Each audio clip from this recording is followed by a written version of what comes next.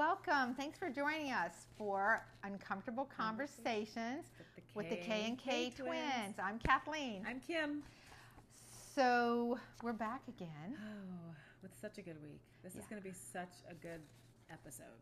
This is really a critical episode, so it's really important that we cover this in detail, because if you don't get this part, it's going to be really hard to get the rest of it. So we're going to talk about the lack of objectivity. So last time we talked about what codependency looks like in our lives, how our family of origin contributes to that.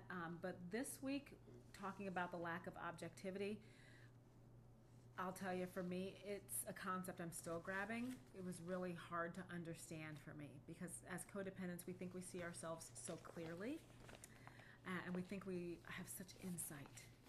I'm so in tune with my feelings and myself. We're so self-aware. Yes. I'm very introspective. I can see my faults so clearly. And I own them.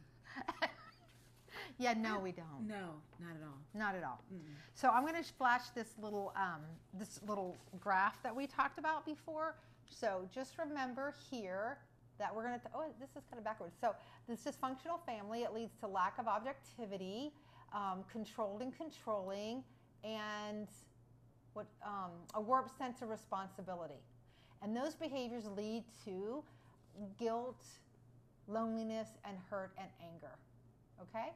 So you're coming from a dysfunctional family, and these are the things that come out of that. Okay?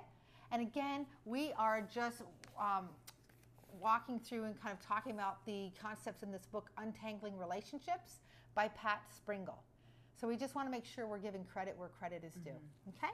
So if you get the opportunity to order this book, you can get it on Amazon. Just order it and walk through it's a workbook. So you get to walk through. Do it with a group. Yeah, do it with a group or a counselor or whatever. It'll be well worth your time. So this week we're going to cover that first of those three behaviors, the lack of objectivity. Okay? So let's just first define, what do we mean when we say a lack of objectivity? This is the big key, because a lack of objectivity means that we don't see situations as they really are. We don't see ourselves as we really are. We don't see circumstances happening around us as they really are. We create a completely different reality. Yep. And we think it's true. We don't we even believe know. It's true. Yes. We really believe it's true. But we can't see clearly for a couple of reasons. The two main reasons are denial of reality and the fear of reality. We're afraid of reality. Terrified. So we're going to kind of break these two concepts down and walk through it. And we're going to be sharing with you personal examples from our life and things that we have learned or things that we experienced that helped form our inability to see reality, to see objectivity. So, and let me just say, I know this is a difficult concept to wrap your brain around, so give yourself some grace and be patient with yourself. But also, I want to be really kind of hard on you right now. If you are sitting there going, that's not me, I see myself very clearly, I see everything really clearly, this is for you. You are wrong. We said that to each other many times. If you think you're seeing yourself clearly, you're not. You're not. So, and your life is you are codependent, or you are in some kind of codependent functioning relationship. You lack objectivity. So there's just no question. You be open. Just be open. Yeah. And learn we're going to talk about it over and over and over again, not because, well, you do need to hear about it, but also we need to hear it over and over and over again. And we actually help each other. We'll say, she'll say to me, you're not even seeing that clearly. And I'm like, oh, I'm not? And you don't know. You don't know. So be open. Give yourself some grace, because this is just part of the process. Right. And sometimes, again, let's just refresh really quick about what codependency is and isn't. So when it was first introduced to me as a concept, I was very much in denial and said, I'm not codependent. I'm not in a relationship with an alcoholic or a drug addict. I thought it just pertained to alcoholics and drug addicts and those people that enable them or in relationship with them. So like Al-Anon that deals with codependency. I had no idea the wider scope of what codependency is. So remember, people pleasing, even to the point of your own detriment, right? Inability to set boundaries. Inability to say no, feeling guilty when you say no. the desire to fix, rescue, save other people, that savior complex, the controlling and being controlled, someone who's controlling you with their dysfunctional behavior and you trying to control them. And manipulate them to get them to behave in a certain way so that things stay calm and peaceful, or just to get what you want. Those are all part of codependent patterns. It is, absolutely. So, and it does, we're going to go back and deal more with the family of origin, because that's really where it starts. Yes. And we're going to talk about where our lack of objectivity comes from, starting in our family of origin. So we tend to, as codependents, we distort reality and we don't interpret life correctly. We don't see reality correctly. So we're unable to acknowledge the deep hurt and repressed anger that we feel from our childhood wounds. We just can't. It's too painful. We don't see it. It's just like, again, this is a difficult and painful concept to grasp, that a lot of these things stem from childhood wounds that we are completely in denial about. We don't even see it. And I really feel like it's a coping mechanism. What child Yeah. can handle emotionally, mentally, not feeling loved, not Right. feeling safe, not feeling appreciated? You can't handle that. Like, you can't even grasp that. So this is kind of how our minds create a new reality so that we can function. So we just deny the truth and create our own reality. And it's sad, but it was necessary as children to be able to function and grow. But now we're adults. And so now it's our responsibility to acknowledge the truth and step out of this pattern of living in denial. But you have to actually know that you're doing it. Yeah, it was a survival technique for sure. as children to survive in our environment. So everyone has this deep yearning to be loved and valued. So when our need for love is not met, we lose objectivity, right? Because we have to do all these other things to try and make ourselves feel something that isn't real and isn't there. So the lack of love produces a lack of objectivity. It's just too painful, as a child especially, too painful to accept that we are not loved and valued, and it's even harder to admit that we are angry and hurt about it. And what child doesn't want to be loved? Every child wants to be loved. Every adult wants to be loved, but especially as a child. So if you don't feel it, and that's not to say that your parents didn't give you love. So let me be really clear again here that this is not a condemnation on our parents or whoever raised us, but how we respond to things is the truth. And so we have to acknowledge that and acknowledge the pain of that and acknowledge the fact that that needs healing. So yes, obviously we were loved, but we may not have received it or felt it. And so we created a different reality in our minds. And so I'm going to read you a little story about Helen, okay? It's short, but I am going to read this. This comes right out of the book. So Helen had felt guilty and depressed since her family's last visit with her parents. So she explained, "Our time with my parents was difficult. My mother was very critical of me and even of our children. I felt really guilty since we left there."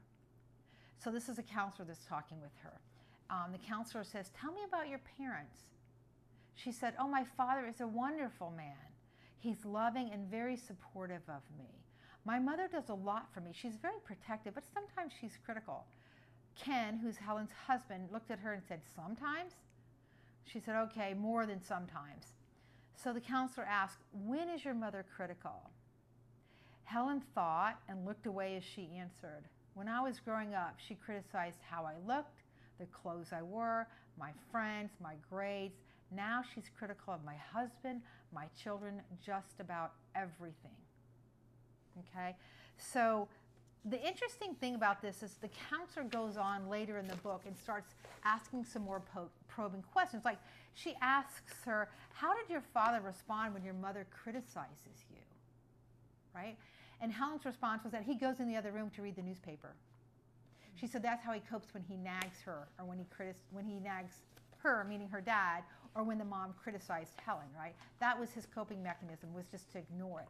So you'll note that she says that her father's very loving and supportive, but that's not supportive, because he didn't defend her, he didn't protect her, he ran away and left her at the mercy of her critical mom, right? So So Helen spent her time trying to please her mother, doing everything she could to make her mom happy. She felt guilty that she'd failed her mom. She wasn't the child that her mom wanted her to be, all of those kinds of things. But remember that she said that her mother does a lot for her. She's protective, but sometimes she's critical. So she doesn't have a real, a real firm grasp on reality. So the counselor continues to ask her, how do you feel when your mother criticizes you? And it's interesting that her response is guilt. She feels guilty because she doesn't feel like she measures up. She doesn't feel like she's good enough. But Helen says it bothers her because now her mother is treating her children the same way.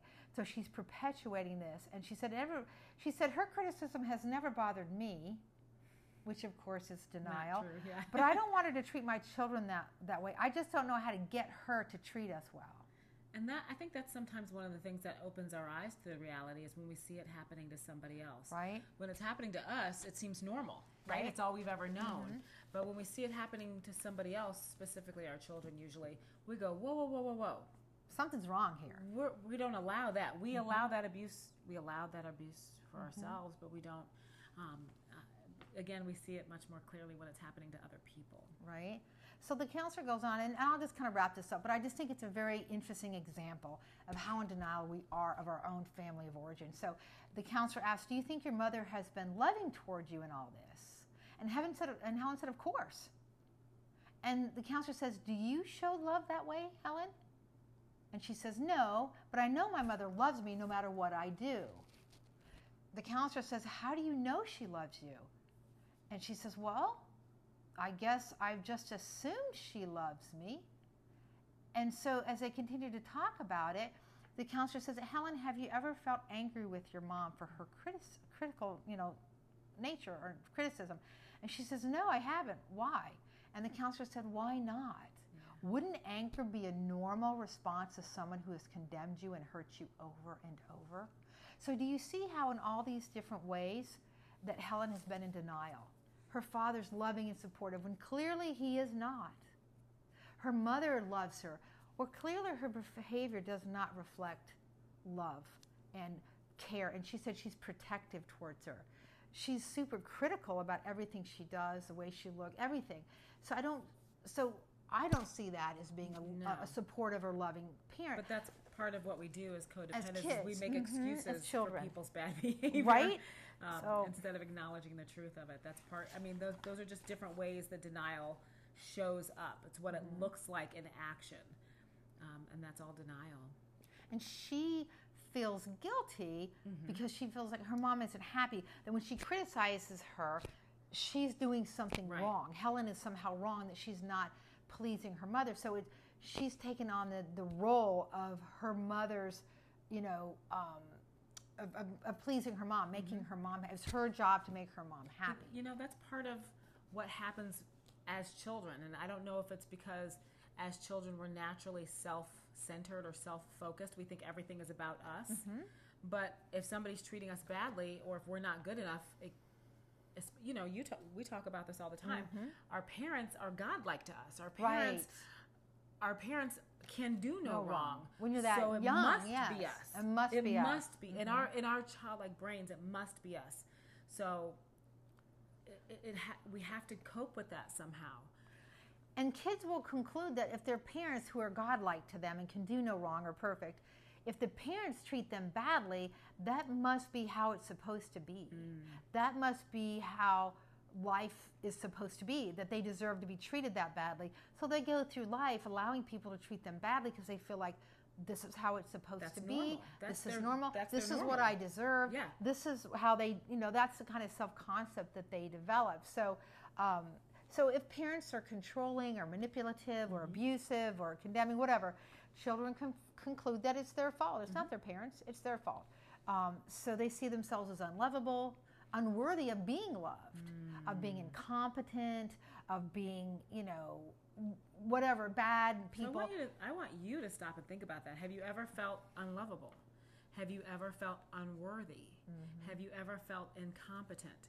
These things stem all the way back from our childhood. They are so deeply rooted.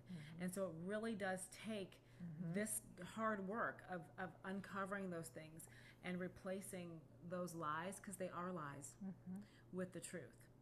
I also want to point out that means you're not alone. Right. This is really what so many of us deal with. And I might be wrong, but I feel like women deal with this more than men do. I think there are codependent men, but I think you're probably right there. Yeah, there's certainly codependent men, but I feel like that unlovable, unworthy. Right. But maybe you're saying, no, that's not me. I don't feel that. Yeah. And yet you find yourself in the kinds of relationships that we're going to talk about. You find yourself in a family with like for me, and again, this is not an indictment of our parents. This is just the reality of our family of origin. My mom was hypercritical, super critical. I was very much like Helen. I could do no wrong. My dad... No, you could do no right. I mean, I could do no right. Yeah, thank you. I could do nothing. I mean, there's nothing I could do right. It was just ridiculous. But my dad would be in the living room reading in the same way, and it just allowed this kind of behavior. Now, he was emotionally distant, emotionally unavailable. He was not very nurturing. He seemed cool, cold, aloof, distant, whatever. So as a child, that's very disconcerting, because you have one parent that's tearing you apart constantly. You have another parent that doesn't seem to care, and you're just kind of left in that void, floundering to figure out who you are. So these are the cues that you're getting from your parents, who are those closest to you that shape and form your identity. So you conclude then that you're bad, that you're worthless, that you're stupid, that you can't make a right decision, you can't do anything right. Yep. And so it's almost paralyzing at times as a child, and even as an adult. Yeah, for sure. It causes someone to be, it's hard to make decisions because you're so terrified of making, very indecisive, procrastinating, because you're terrified of making a wrong decision. Because in my house, the slightest infraction would just be a huge smackdown. It would just mean, the world was coming to an end. There was just no allowance for a child who might spill their milk at the table. And that's that a would just be, example, a blow up. Well, it's just a child who spilled their milk at the table. It can be cleaned up. It's not the end of the world. So those kinds of things. So if you think about that, and you may think, no, I know my parents love me.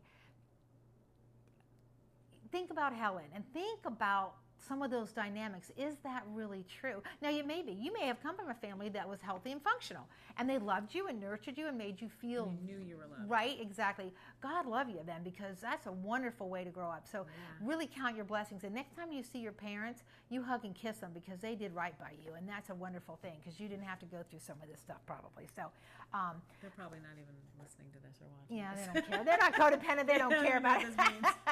They can't identify with this. They're all super healthy. So the main gist of this is that codependents are not able to discern reality from unreality. They're not able to discern what's real and what is not.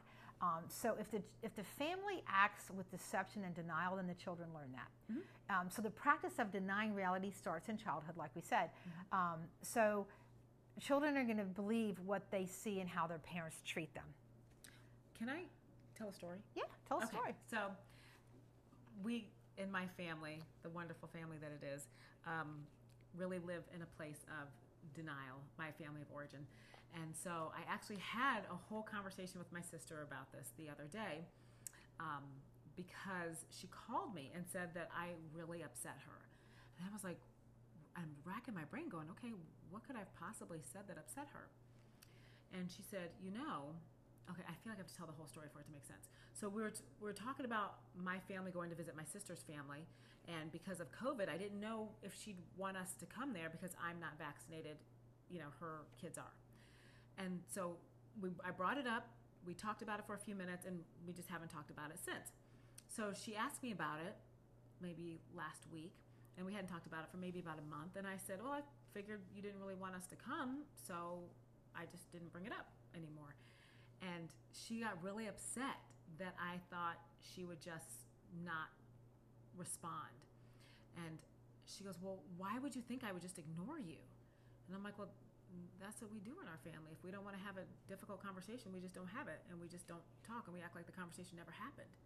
And she was like, oh, yeah, that is what we do. She's like, she's trying very hard to not live that way and to be really communicative. And so I went back to, well, when we don't want to talk about something, we just don't talk about it. And it was really very eye-opening for both of us because it never even occurred to me that she would be upset that I would think something that was so normal to us, and she's trying to break the pattern, so it's not normal to her, but it also never occurred to her. She's like, that is what we've done all our lives. That's what mom and dad do. That's what our brother's doing right now in another situation. That's how we function. And that's how normal it is.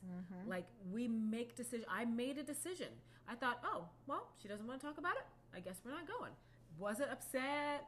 Like, it literally was just a passing thought. To her, she just didn't even think about it again, but got upset that I thought she wouldn't just talk about it. But denial is in our minds, it's very, very easy because it's a way for us, it's a way of avoiding confrontation and difficult conversations, which is why we work hard to have these uncomfortable conversations. And so my sister and I had an uncomfortable conversation where I was like, you were upset about what? Like, and she was like, how could you ever think I would? But you know what? Here's if I've learned nothing else from this study, when you handle things in a healthy way, it affects everyone positively. It has a positive outcome for everyone involved. If you have behaviors that are unhealthy, it affects everyone in a negative way.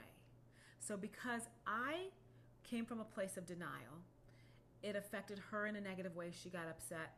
I didn't know the truth about what was going on, so that was negative. We may or may not end up going because who knows, maybe it's too late now. It could affect everyone in a negative way because I came from a place of denial. And so that is something you'll hear me say over and over and over again, because that is such an awakening for me. That if we just do things in a healthy way, it really is, even though it doesn't happen naturally in the beginning, it really is better for everyone involved. It helps everyone.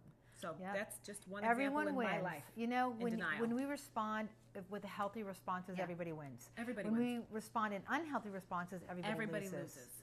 It's just not good. There's no way around it. That's just the reality of it. So, yeah, we can't see reality because we've lived with people for so long who don't admit what is true about life and their own behaviors.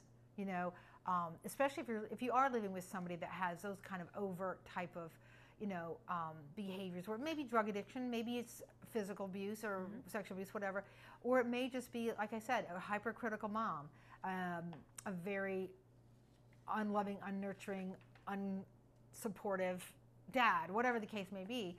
They may not see themselves that way. They are in denial, and so for them, they will deny that all day long. And so you learn that, okay, their behavior must be right and my expectations must be wrong. Right.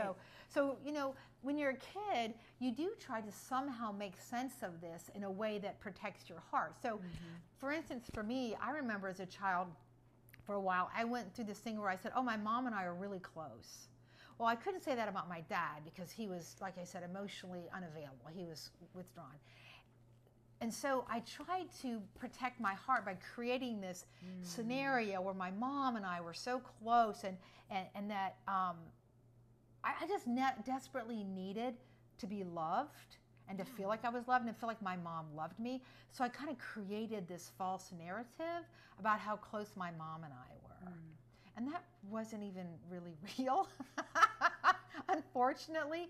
But you see the defense mechanisms that we put in place as children to protect our hearts and protect our souls. But in the same way, when you think about your family of origin, if you end up marrying or being in a close relationship, and you will, or any strong relationship with an addicted person, a narcissist, or any dysfunctional person, anyone who's a dysfunctional person, that person will slowly erode your sense of objectivity. They will make you believe you are the problem, not them. So they call that gaslighting now. But that's where they twist. It's like when someone treats you badly and you kind of call them out and say, hey, you know what? That was hurtful. That wasn't right. You didn't treat me right there. And they twist it and turn it and get angry and blame you and say, well, this is your fault, or you did, and you start believing it. You start believing their reality rather than what's really real. You can't see it objectively. So what's interesting in talking about denial of reality, because we don't see ourselves that way. I had dated a gentleman for about, 7 or 8 months, and things were great in the beginning, and then over time he began to manifest some narcissistic personality, narcissistic tendencies. And when I would try and talk to him about that, he always twisted it and turned it around on me, and I would have to end up apologizing for his wrong behavior. I took it on myself. So it was interesting because I was talking to my friend who used to be a counselor, and she said, Kathleen, do you hear what you're saying? This sounds like a classic narcissist. You're dealing with a narcissist here. And I was like, a narcissist? So I had to start reading up and looking into that. So anyway, the relationship was going badly, and I went and I met with a counselor, and I was talking to her about these conversations we've had and these situations that happened with this person. And she said, Kathleen, that sounds like you're dealing with a narcissist. So 2 professionals telling me that I was dealing with a narcissist. And the first time my friend said it, I was like, what is she talking about? I am an intelligent, successful, woman here, strong woman. I'm not going to put up with a narcissist. That's not me. That can't be. It was exactly the situation. I was involved with a narcissist. And codependents can very often gravitate to narcissists. I think more often than not. Quite a bit, yeah. Narcissists gravitate to codependents because they can manipulate and use you. We're just desperate for love. We're so desperate, and they prey on that, and they want you and we want them because we think we can fix them. Yes. We want to fix them. We want to help them. We're so great at seeing other people's problems. We are, and we just feel, they're so wounded. We need to fix them. Yeah, don't get sucked into that. But anywho, so that was just me not being able to see clearly the limitations of that relationship and what was really going on, and allowing him for a time to gaslight me until I was able to talk to others and get a better perspective. So it's really important that we are honest with ourselves and others, particularly with others, so that they can help us see reality. So, but part of it, so the harmful consequences of denying reality, we carry that into adulthood. So all these things as a child, we're going to carry that into adulthood unless it's addressed. All right, so denying anything is really part of the problem. Because if you don't admit there's a problem, you can't fix it. So it's only when we begin to look honestly at the effects that denial produces in our lives can the healing begin. Yes. It's painful, but it is necessary, right? Absolutely. So, yeah. Well, okay, so if you remember in the last episode, or actually every episode, we talk about how uncomfortable change is. And it is. And part of the reason is because these things, like we said, are so deeply ingrained, and we've been doing them since we're children.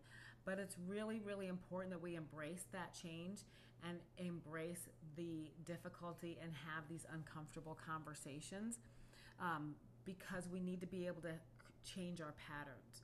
These patterns, we've been doing this dance with these people for so long, we bring new people in and still doing the same old dance because we're trying to heal these relationships. We're trying to get that love that we didn't feel from our family of origin.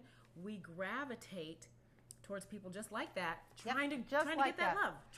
It's crazy actually when you think about it, to gravitate to another unhealthy person to heal the lack of love, the wound that you had from a childhood. But you tend to marry your dad or your mom. Sometimes it is someone who has if your mom is the one that wounded you the deepest, you may marry a spouse that's very much like her. Right.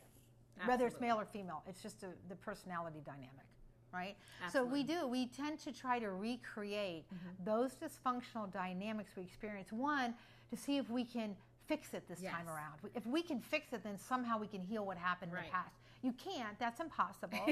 But also, we recreate those dynamics because it's comfortable and it's familiar and it feels safe, even though it's extremely painful and extremely unhealthy. And it's not safe. It's not Any safe. relationship where you are not loved and you are not cared for and you're not living in reality is not a safe relationship. And she talked about gaslighting and even just being, it might even be something as simple as people telling you how to feel. That's not healthy. When people tell you, well, you really should feel this way. You shouldn't feel that way. Right. I have a saying that people kind of get offended when I say it, but I'm like, don't should on me. You're not going to tell me how I should feel. You're not going to tell me how I shouldn't feel. You're not going to should on me. And I try not to should on myself, because the truth is the truth. And so if you feel like people are constantly telling you what you should do, or what you should feel, or saying things, twisting the truth, like, he's not drunk. You know he's drunk. Right? You know what I'm saying? If you live an alcoholic parent and your mom is saying, Dad is just sleeping, he's on the couch, and you see all the empty beer cans or the liquor bottles or whatever, you know he's stone drunk and passed out, but Mom's telling you, Dad's just asleep, he's sleeping. That's not true. That's denial. And I remember my dad used to always say, if something happened and I cried or upset, he'd say, oh, you're not hurt, you're fine. Or I'll give you something to cry about. Who else has heard that? Right? Have you heard that when they say, when they tell you it shouldn't hurt, but it does? Or you're not hurt when you are?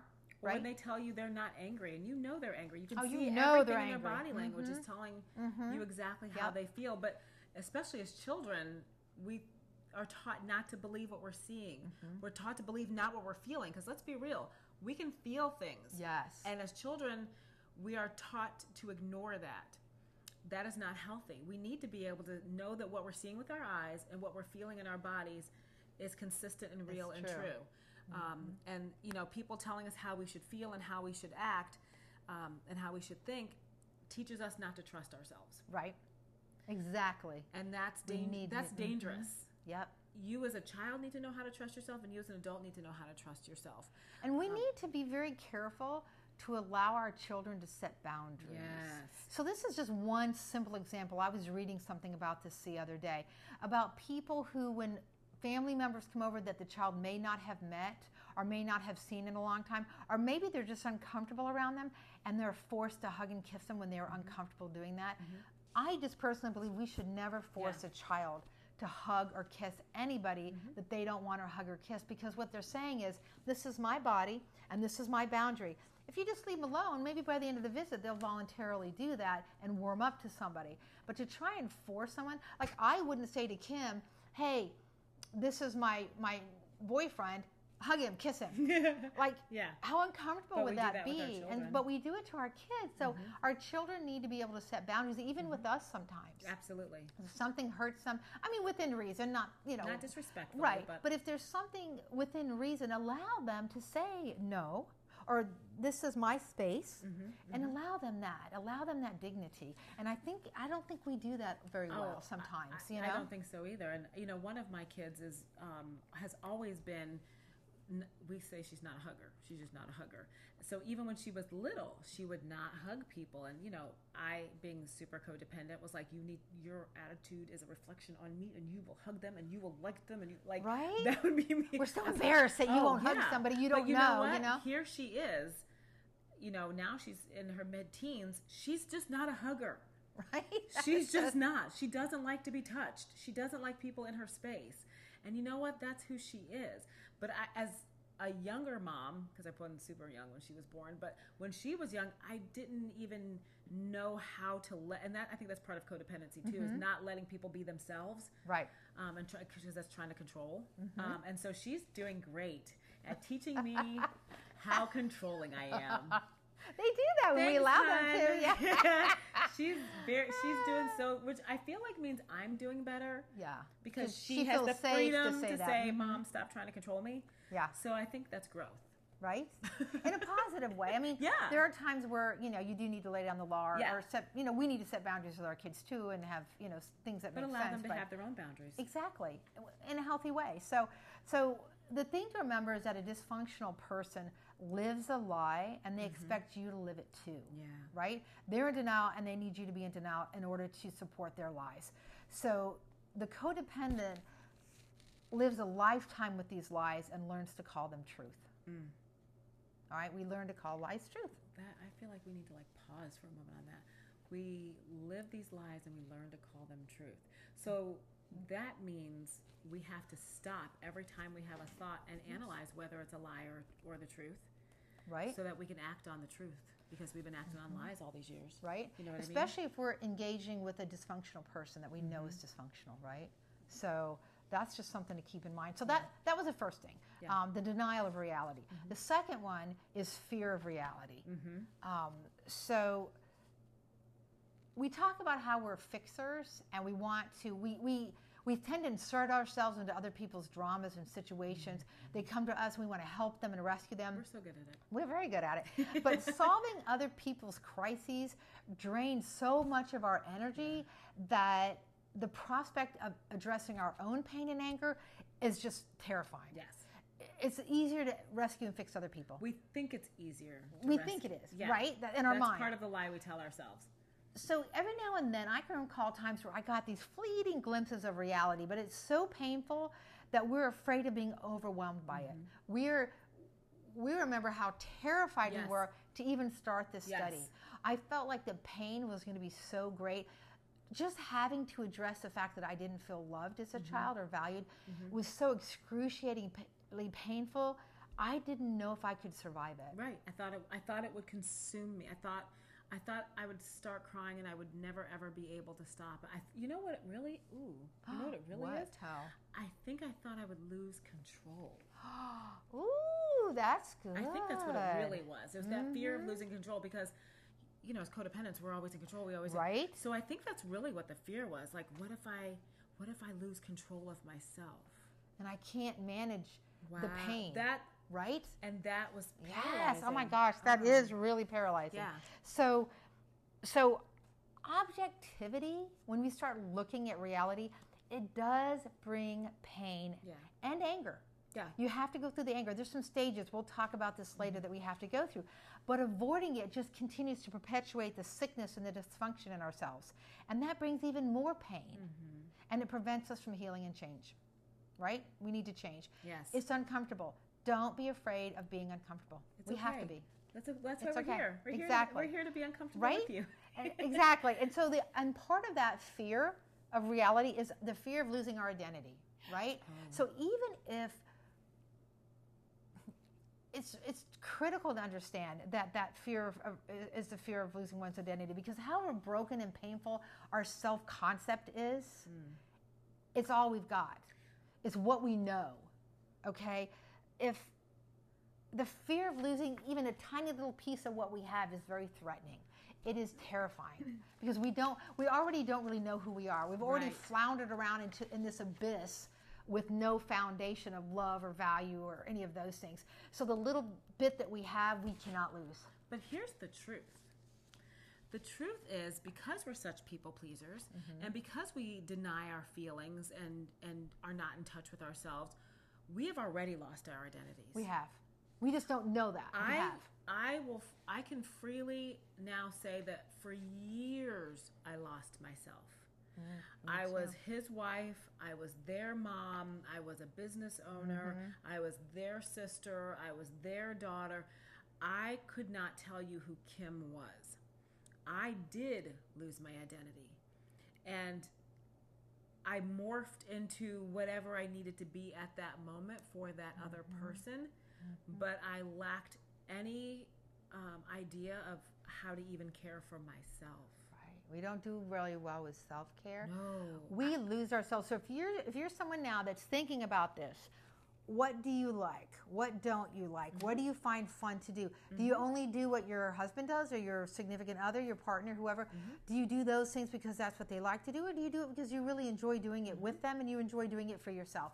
Do you have anything that you do just for you? Yeah. That you do, whether they liked it, or whether your kids want to do it, or your husband or spouse, significant, whatever, partner wants to do. Do you just do it for you? I didn't have that for years. I didn't. I just forgot who I was. I did not know who I was. I literally disappeared. And it was interesting because I remember one time when my daughter was in her early teens. I can't remember exactly how old.